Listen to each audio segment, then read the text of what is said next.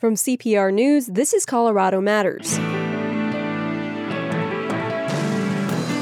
The Green Book was used in the mid-1900s as a guide for Black people to safely travel across the country. Now there's an effort in Colorado to bring it back online. When you go into a space, did you feel welcomed? Did you feel respected? Did you feel celebrated? We're finally going to be able to hold businesses accountable for their impact rather than their intent.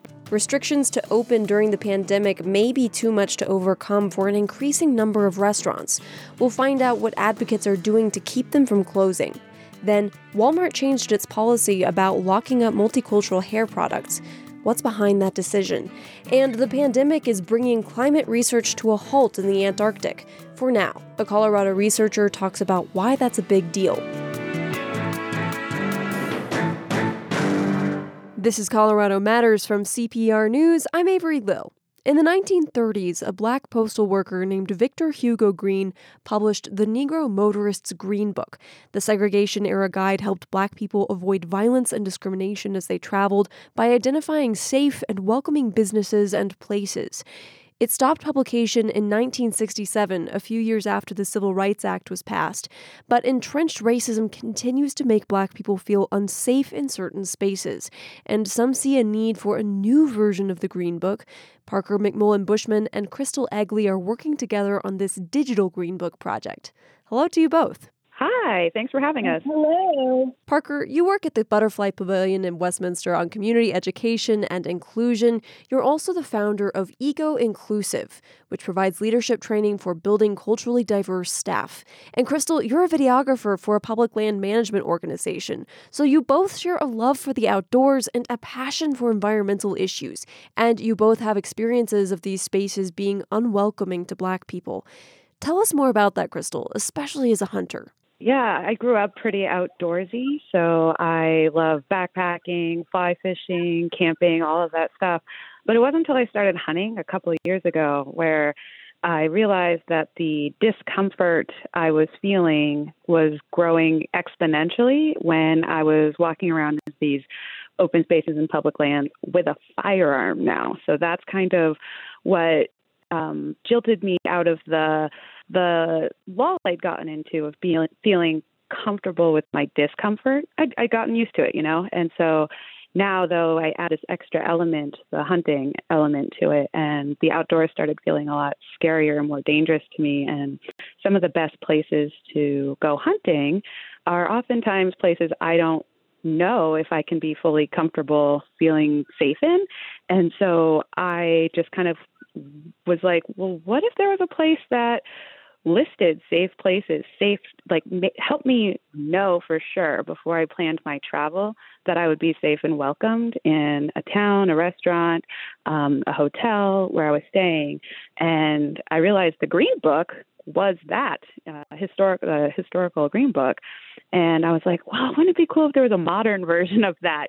Took it into the 21st century, maybe a website or an app. And I realize there's a lot of places that have that on a smaller scale, but not on a larger scale. So that's kind of what sparked my interest in quantifying these safe spaces. And I wonder if you could tell me a little bit more about that feeling of unsafety. What does that stem from, or what was that feeling? Yeah, it's pretty common. It's also pretty hard to explain. Oftentimes I'm not believed. So when I go into a store and I'm followed around and I tell people, my white peers, my white family members, I felt really uncomfortable in that store. There was a lot of people staring at me. Oftentimes that's dismissed as, if I had reported a different type of service gone wrong, such as getting bad food in a restaurant or poor service on trying to return an item, people believe that. But often with racial discomfort, there's that hesitation to believe, and that compounds over time, and it really hurts, And so we want to build a website where we believe people, we believe these stories, and we can compile them so that everyone can see, it wasn't just me that one time. And that is what we want to do for people of marginalized identities. We want to be kind of like a Yelp for inclusivity, I like that. There are these layers of discomfort, not only the discomfort, but also the discomfort of just not being believed. And Parker, you Right. also have a story about feeling unsafe or unwelcome while you were traveling?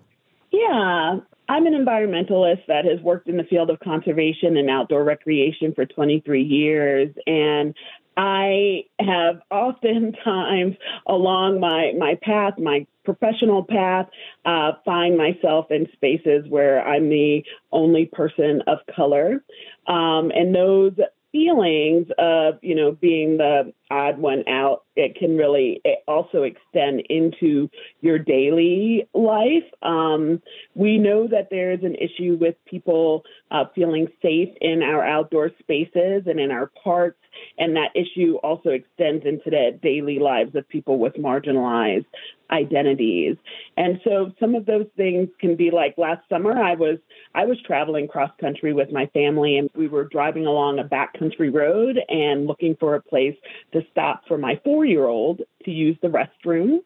And when we pulled off at the first place that we stopped because we didn't know what else was available. And when we got there, we're an interracial family. My husband took my 4-year-old inside, and I stayed outside with my other 2 kids.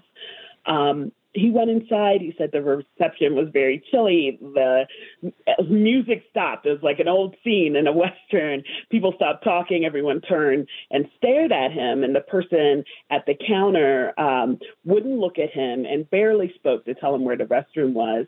Meanwhile, I was outside trying to change the diaper of my toddler, and I hear the ringing of a bell behind me, and I turn around, and there were 3 large white men standing there with their arms crossed, staring at me.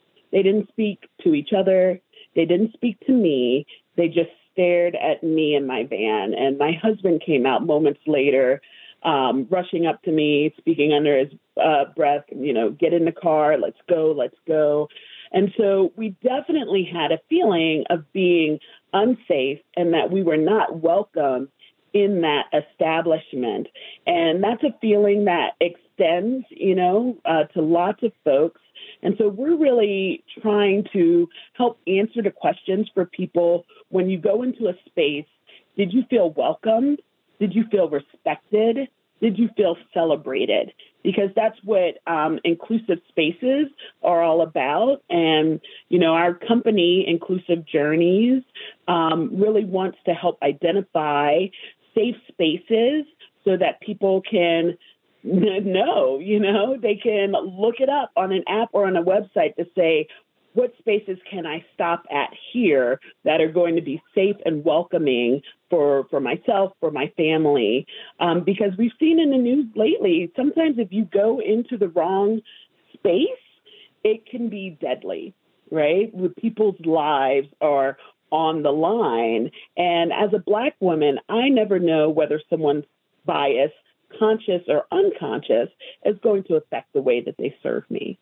Right. So like the original Green Book, this is a question of safety. Tell us about how you think that this resource could work. We want to create a crowdsourced database of spaces so that people can go and look up and see, okay, not only what spaces are safe for me, but maybe what spaces have the things that I need. So we want to overlap things like our spaces ADA compliant, our spaces welcoming to trans folk, our spaces welcoming to other people in the LGBTQIA community. We want this to have layers and to help serve lots of different people with lots of different backgrounds. The other thing, though, is we want to extend resources to businesses, because it's not always easy for a business to understand what about their space may not be welcoming. So this website, for the first time, will have data that businesses can see, and will also have resources to help businesses self-audit for inclusion so they can improve, and a range of free-to-paid resources such as referrals to diversity, equity, and inclusion resources and trainings. With this website, we're finally going to be able to hold businesses accountable for their impact, rather than their intent, and provide them with resources that will be really helpful. So there's a lot of intersectionality and even some education. The two of you have been talking about this idea for almost a year, but decided to start fundraising and getting the project going in the last few weeks. Why did you feel like right now is the right time, Crystal? We have been working on this for about 6 to 8 months now, and it was really slow going. We knew that we would need a lot of resources, especially financially, to be able to put this forward and to move this project forward. It's a huge project. And I actually started trying to learn how to code on my own. And it turns out I'm an artsy kid at heart. So that didn't work out. And so we realized that although we have these amazing ideas and visions, and we know what we want and need, we couldn't figure out really how to, again, make people understand and believe us in this mission and with our goals for this website. And then the recent events that have started to shift the dialogue and the conversation. And now society as a whole is starting to hear these stories and believe them. And so we were finally able to get to a point where we can tell people this idea and tell them about these experiences and how global they are to marginalized individuals. And people are listening right now, and they're believing right now. And we are not going to let that go. We're going to create this resource that will last forever, not just for the people that it affects, people of Black, Brown, Indigenous, people of LGBTQ community, not just for them, but so allies can also know where these businesses are. People are starting to be more aware of social issues and companies and organizations' positions before they spend their dollars. And the vision for this project is an app or some kind of digital space where people can share stories and these experiences you're talking about. But this was inspired by the original Green Book, like we've said. And Parker, you talked to your father about this project, and he remembers using the Green Book himself. I'd love for you to reflect on this history and what it means to you. My father is about to turn 70, and so he remembers the time when this was really necessary, and it felt like he had hoped that by this time we would be beyond that, right? But we are still finding a need to mark safe spaces, and that's a part of what we're doing. That's what's so powerful. Our logo is a quilt code from the Underground Railroad. The Flying Geese Square, which was used to signal the direction that flying geese were traveling as they migrated. And it was used to symbol places that slaves could stop to rest, to get food, and that would be safe spaces. And here we are, 400 years of Black people being in this land, and we still have to have a way to mark safe spaces. And so I feel like this is really important, is valuable for our community, and not just for the Black community, but for every one that is of a marginalized identity that needs to find a voice. And how about for you, Crystal? What does the history of the Green Book and this history of needing to mark safe spaces mean to you? It would be invaluable. The concept Parker was talking about with our logo is literally my dream come true. Actually, yeah, it's my dream coming true right now. So our idea is to take that logo and put it on doors of businesses, kind of like a Yelp or TripAdvisor, sticker, so that people can actually see, like, okay, this bakery, if I go in there, they will make my cake, things like that. If I had that growing up, if there were teachers who had this logo on their classroom door, or friends who had it, I'm about to cry. I can't even explain how much easier it would be to navigate life, knowing that there were allies out there who wanted to proudly show their allyship and say, like, we are here for you, and you are valued on the same level as everybody else when you enter into this space. And to be able to identify those spaces before you go into them, I mean, the historical trauma is compounded, not just in my lifetime, but over generations. And it is, we're hoping that we can build a resource so that we can start to undo those layers of trauma and help people just be able to navigate everyday life, just going to a store, going to a barbecue in a park, bird watching, like it's literally just everyday life. We're trying to keep people safe and feel that wholesome, regular feeling of just being able to walk out your door, go to where you want to go, and feel safe and welcome. These spaces could be marked not just digitally, but even physically with stickers like that. If someone were to say that there is no need for a digital green book in 2020, what would you say to them, Parker? I would just point to lots of incidences that we see almost on a daily. Back in January of this year, there was a gentleman who took a check to a bank, a Black gentleman, and it was a settlement check. And the bank manager called the police on him because they thought it was a fake check. The check was very real. And what was ironic about it is that the check was a settlement check for a workplace discrimination lawsuit that the gentleman had. And, we see these incidences, the gentleman at Starbucks that got the police called on them, or even George Floyd, who, the police were called on him for a counterfeit a bill that the manager of the business that he was at said he was a regular and he may not have even known that the bill was counterfeit, but it ended in his death. And so to have this understanding that it is life or death, and that these things that we just think of as, it was just that place or this one person is actually a bigger systemic issue that we need to be able to recognize and to identify. And so with this website, with the app, and with these stickers, we hope to encourage businesses to do better. And we hope to be able to hold businesses accountable, not just for their intent, but also for their impact, because there are impacts daily on the lives of people who have marginalized identities. You have a GoFundMe campaign, and you're hearing from the community who do see a need for this. What are you hearing, Crystal?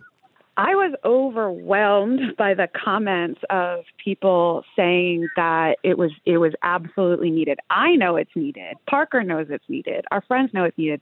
But there was still this thing inside of me, which is probably conditioned by society, to tell me that my ideas aren't quite as good, quite as valued because of my identity, like these conditioned responses to even myself. So it was incredibly validating to see everybody. I mean, I had classmates from second grade that I haven't seen since elementary school. I had distant family members messaging me, telling me this is needed, this is wanted. There were strangers, people who are just starting their journeys into these discussions.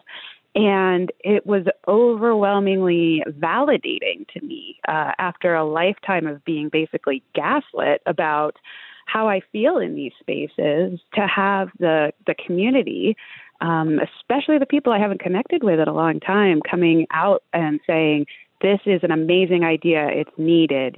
We hear you. We support you.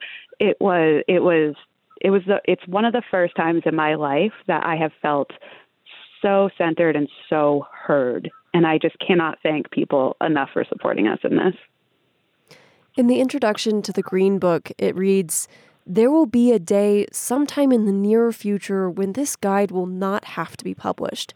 That is when we as a race will have equal opportunities and privileges in the United States. It will be a great day for us to suspend this publication, for then we can go wherever we please and without embarrassment." Would you like to one day see your digital version go away, Parker? Yeah, I think that I want to be at a place in society where this is not needed and where we can know that all places are safe spaces for everyone. That's our goal and that's our vision. But until then, I think that this place will be an important site and something that will provide support to the community. And if people want to learn more about it, they can visit us at inclusivejourneys.com. And they can also go there to find the GoFundMe link if they would like to support this important work. And I'd like to add to that something I actually learned in one of Parker's trainings that I took before we became partners in our work, which is that this work, hopefully we do see the day when we do feel included and welcomed and celebrated in these spaces. But when that day comes, I actually don't think we can relax. I mean, a lot of people are reacting to current events as though we're trying to fix a root canal. We're going to go in and have surgery. And this is an analogy that Parker shared. Don't want to take her idea, but so instead of a root canal, we have to think of this work more as dental hygiene. It's something we have to do every day, keep working on it, keep flossing. I hate flossing, but you got to keep doing the work forever and ever. And so I hope there is a day that we do feel comfortable, but to maintain that, everybody, self included, Parker, me, everybody out there, allies, people in all spectrums of their journeys right now, we need to keep working actively to counter the discrimination that is systemic in our society. Thank you both for joining us today. Thank you. We really appreciate it. Thank you so much. Parker McMullen Bushman and Crystal Egley are working together on a digital version of the Green Book for 2020.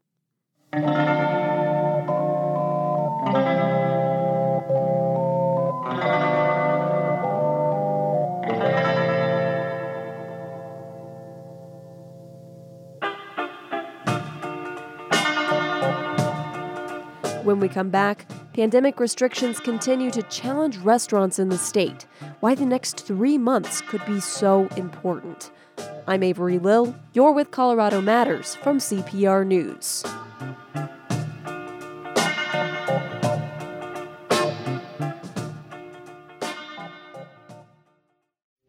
The majority of support for Colorado Public Radio comes from members, which means your donation of any amount helps keep CPR strong. It also means, because of your generosity, the news and music heard on Colorado Public Radio remains freely available to Coloradans everywhere. And right now is a great time to give, because thanks to a $100,000 matching grant from an anonymous donor, your donation will be doubled, dollar for dollar. It's easy at CPR.org. It's been 98 days since Governor Polis first closed restaurants across Colorado for all dine-in services. About 3.5 weeks ago, the state eased restrictions, allowing restaurants to operate at either 50% dine-in capacity or 50 persons maximum, whichever is less, as long as social distancing is maintained.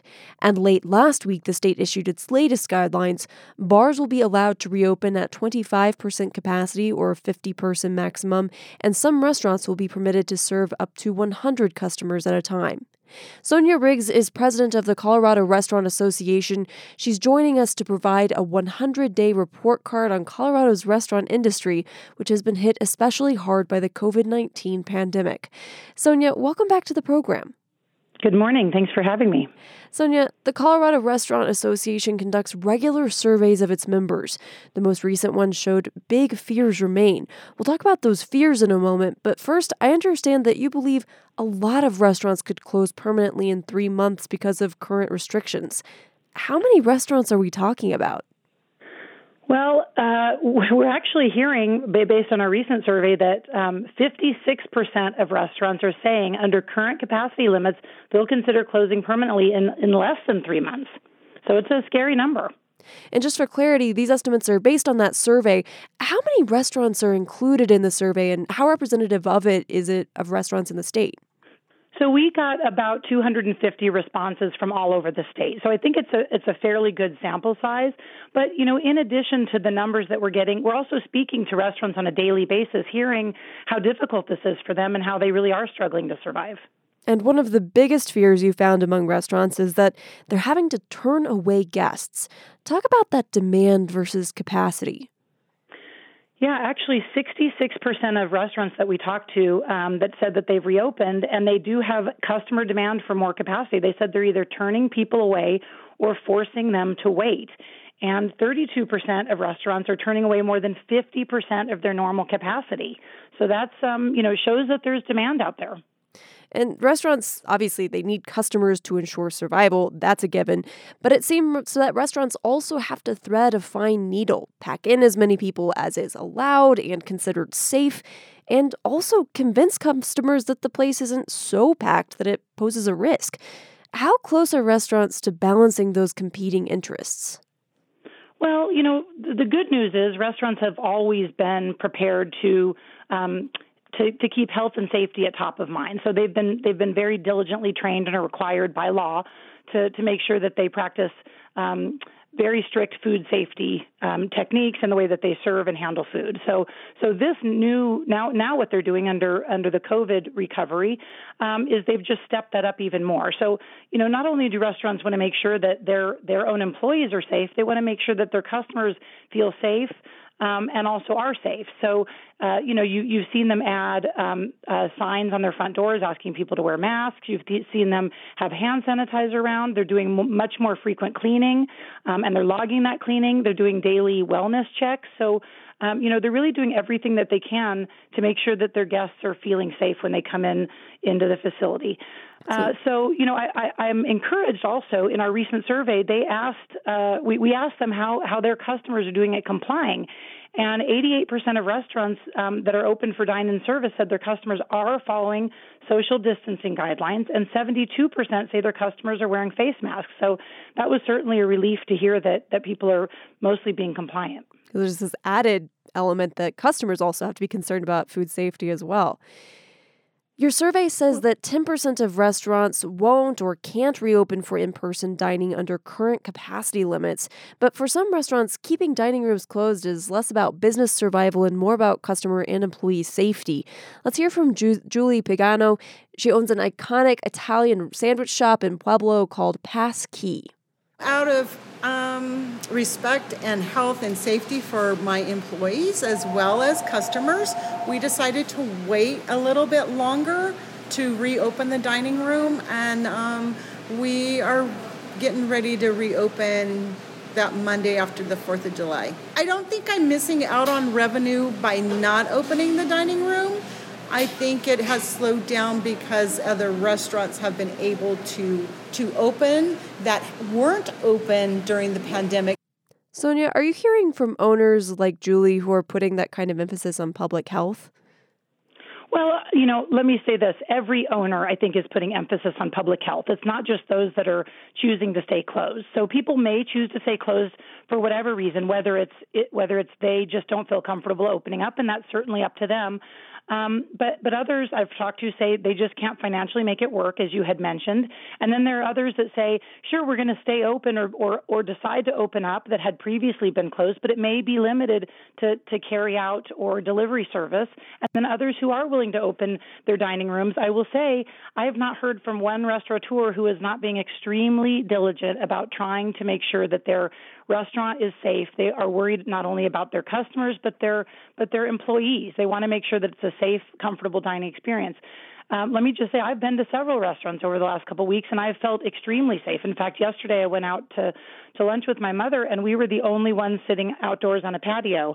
It was a really pleasant experience. Everybody had their masks on. The employees were wearing gloves. I just felt extremely comfortable.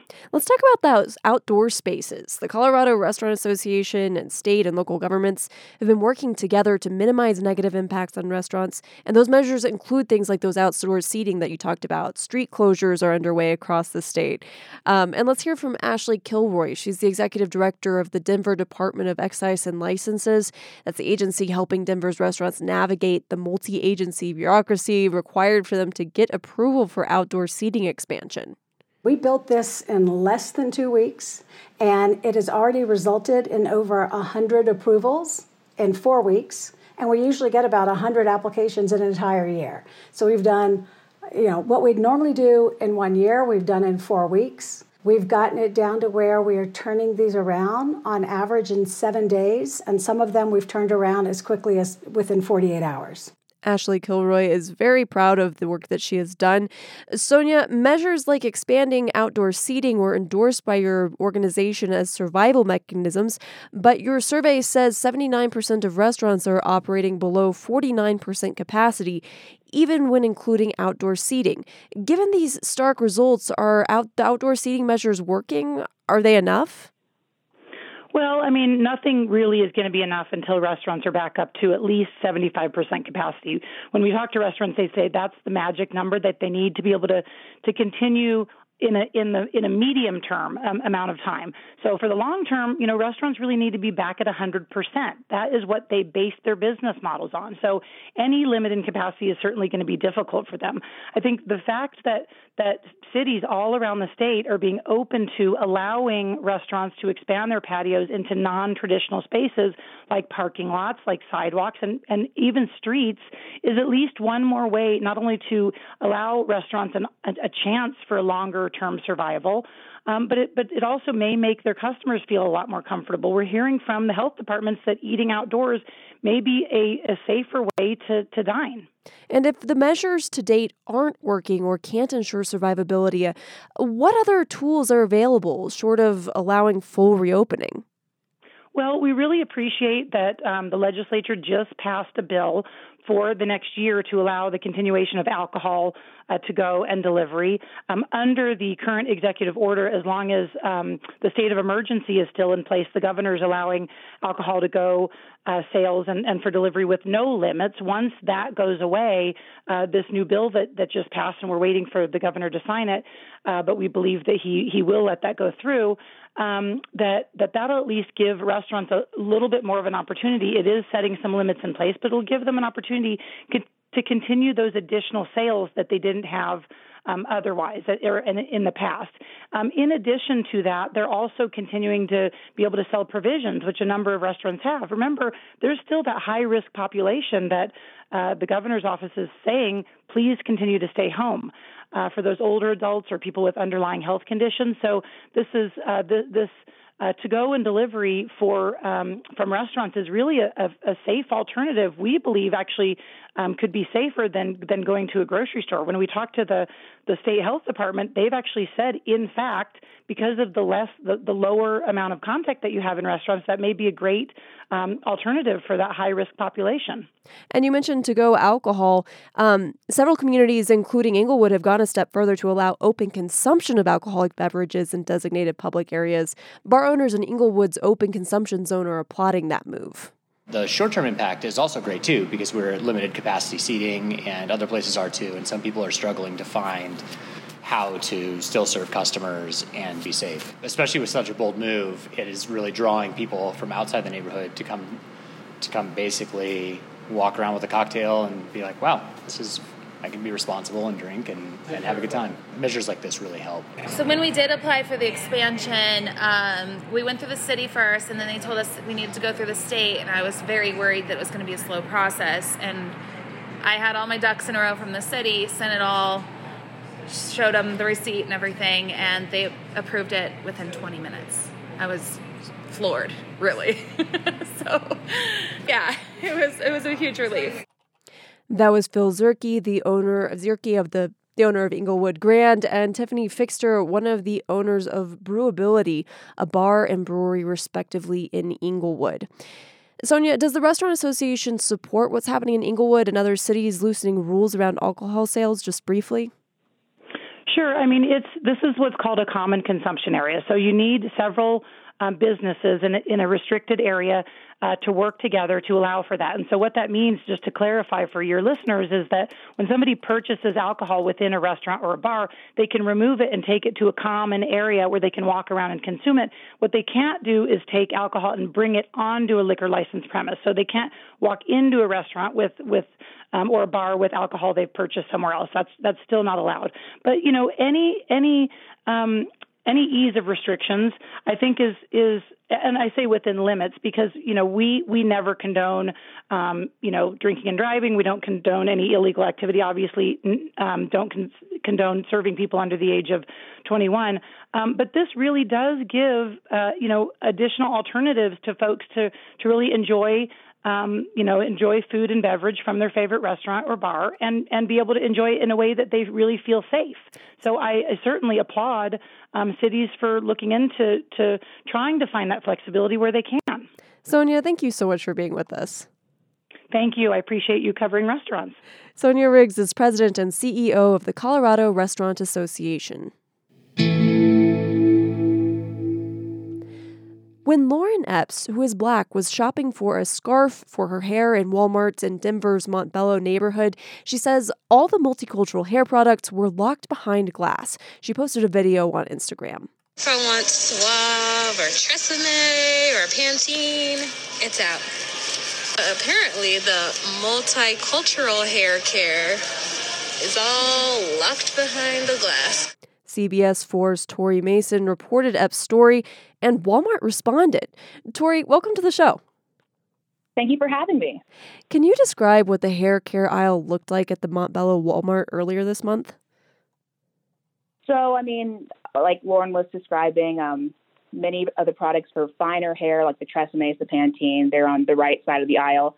And in this particular Walmart in the Montbello neighborhood, the demographic that would typically shop there, it's almost the entire other half of the aisle was multicultural hair care products, and they were all behind glass, not just individual products that might have been shoplifted more, the entire section. So I could absolutely understand where Lauren was coming from. And Walmart initially said this was to prevent people from stealing the highest theft items. Epps said it was discriminatory. Did her story surprise you? It did. And, the initial response I got from Walmart was the same response every reporter's gotten, because I am not the first person to report on this issue. And it was basically that, Walmart doesn't tolerate discrimination. They're sensitive to the issue, and some items are subject to additional security, like expensive razors, electronics. But I'd never seen the whole entire multicultural section locked up. That is absolutely implicit bias. And part of what Epps reacted to as well was it wasn't just that the products were behind glass, or even smaller glass containers to lock the products in after somebody had taken them out to take them to the cash register. Is that right? Right. And it's humiliating, because it almost feels like Walmart has decided who the criminals are as soon as you go in there. And it's rare that I can relate to something so deeply that I report on. And as journalists, it's never supposed to be personal, but it's no secret that I'm Black and that I shop in that section too. And it's really not a good feeling to see all of the items made specifically for you behind glass. And like you said, this has been an issue long before now. In 2018, Essie Grundy, who is Black, filed a federal lawsuit against Walmart, saying that she felt shamed and humiliated that Walmart locked hair and body products designed for Black people. Walmart said at the time that it did not have a specific category for these products and it didn't discriminate. The case was dismissed, but Walmart responded to your story. What did it say? Right. It's incredible. Someone took Walmart to court over this issue and nothing came out of it. Then I put a 90-second story on TV, and 2 days later, Walmart says, okay, we'll stop. I certainly didn't expect it. We hope that change comes from our stories, but I have to say that this is absolutely about timing. And we had actually, we had shot that story about 10 days before it even aired, when the protests were taking over the news, and really when they were riots at the time. And I didn't want Lauren's story to get lumped in and lost in all of that nonsense at the time. So it's absolutely about timing. And by that, I mean, no company wants to deal with the potential fallout that would come from them not responding to these, basically a customer's plea for equality. Every day there's a new boycott someplace because they aren't supportive of Black Lives Matter or similar. And Walmart didn't waste any time, hopping on this trend of almost being woke for companies. And in that statement, Walmart said the practice was in place in 12 stores around the U.S. You talked to Lauren Epps after Walmart announced that it would stop locking up multicultural hair products, and she went back to the Walmart in Montbello. I actually bumped into another Black woman who said that she was thrilled everything was out of the case. I think it is all about timing because, people, like I said, people have gone to court. People have tried to fight. This has been ongoing. And since then, other retailers have followed suit, right? Yeah, Walgreens and CVS announced, I think the following day, that they would discontinue locking up their products as well. I haven't seen that practice in many of those drugstores, but I'm appreciative that they're also following suit. It's just a little frustrating that it took so long. Tori, thank you so much for sharing your reporting. Thank you for having me. Tori Mason of CBS 4 reported that a Walmart in Montbello locked multicultural hair products behind glass. After the report, Walmart discontinued the practice in stores nationwide. When we come back, how the pandemic is reaching all the way to Antarctica. This is Colorado Matters from CPR News.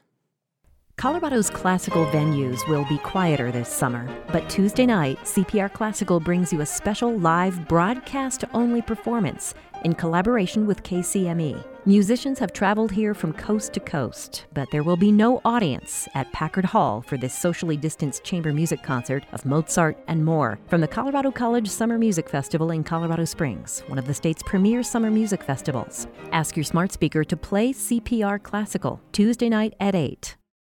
Climate change research in some parts of the world has become a lot more complicated because of the pandemic.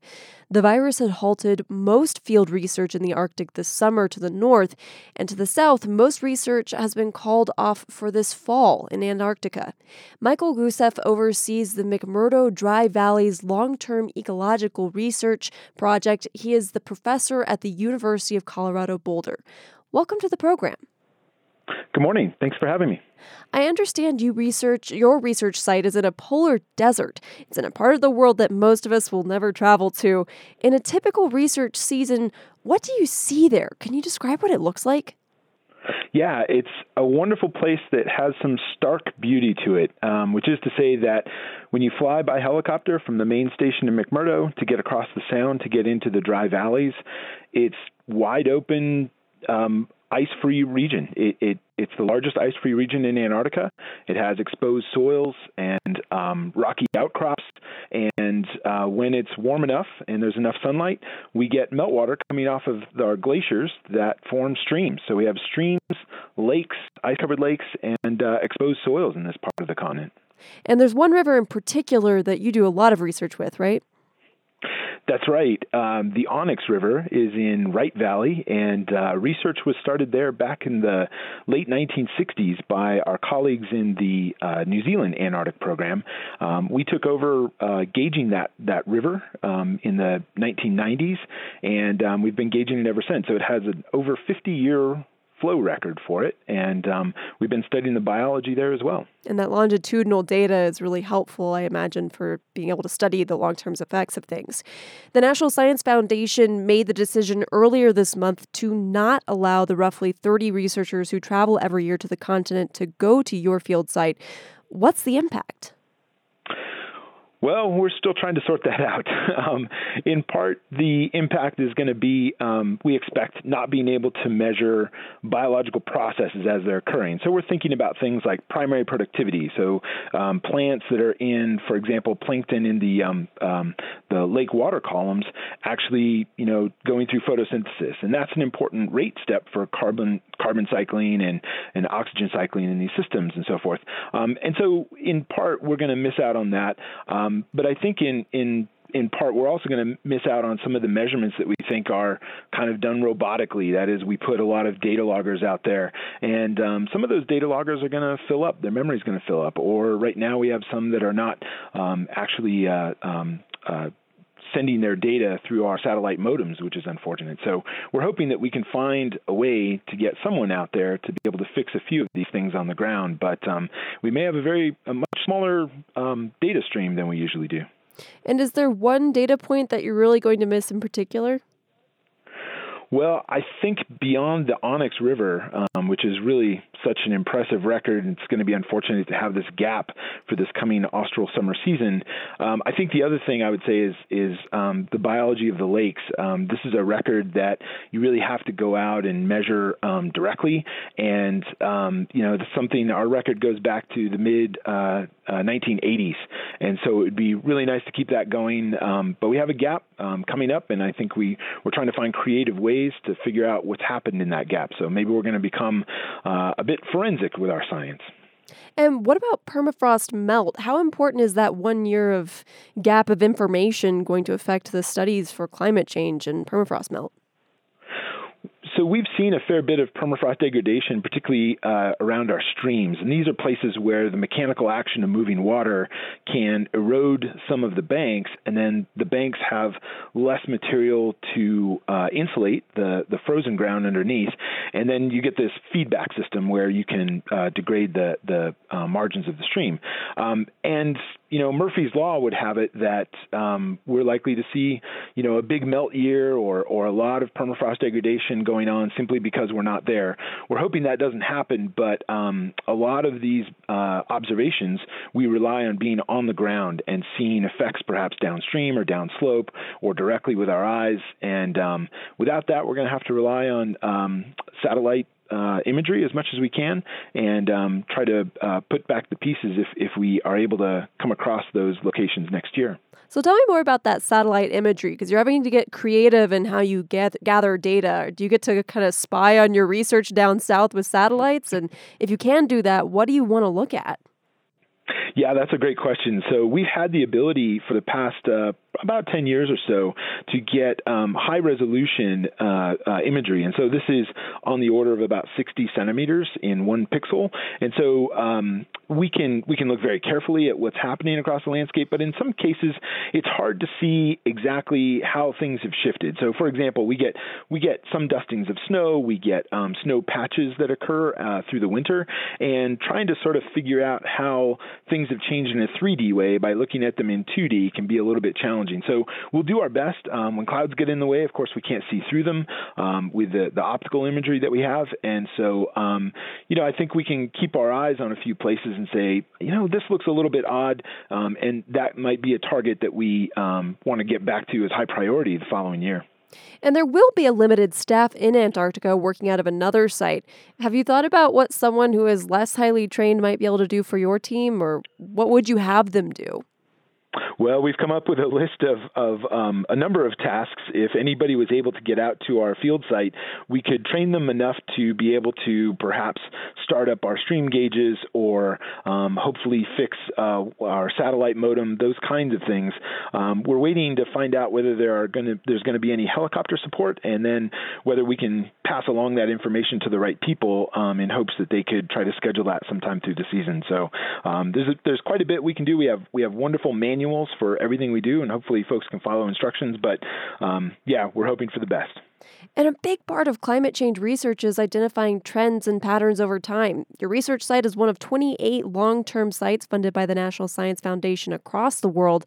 I wonder if you've spoken with your colleagues who run other stations. Is there a sense of mourning about how COVID-19 has impacted climate research? And will climate science be negatively impacted by coronavirus from your perspective? Yeah, I think it's a little bit. We've looked at the pluses and the minuses. So I think a lot of people, originally we were all focused on how challenging it is that we're not going to be able to get to our field sites. And when we all came together, we have the lead scientists for each one of these projects. We have a meeting annually in the spring. One of the things that we turned to was starting to think about what is the opportunity to study things across our sites that is going to be, perhaps common because there's less CO2 emissions, for example, with everybody staying inside. So I think those studies are still being generated at the moment, but that might be the silver lining to this. But otherwise, I think we're all trying to scramble to find ways to fill in our gaps. Michael, thank you so much for joining us today. Thank you very much. It was wonderful. CU Boulder professor Michael Gusev oversees the McMurdo Dry Valleys research project in Antarctica. Work there has been called off for now because of the pandemic.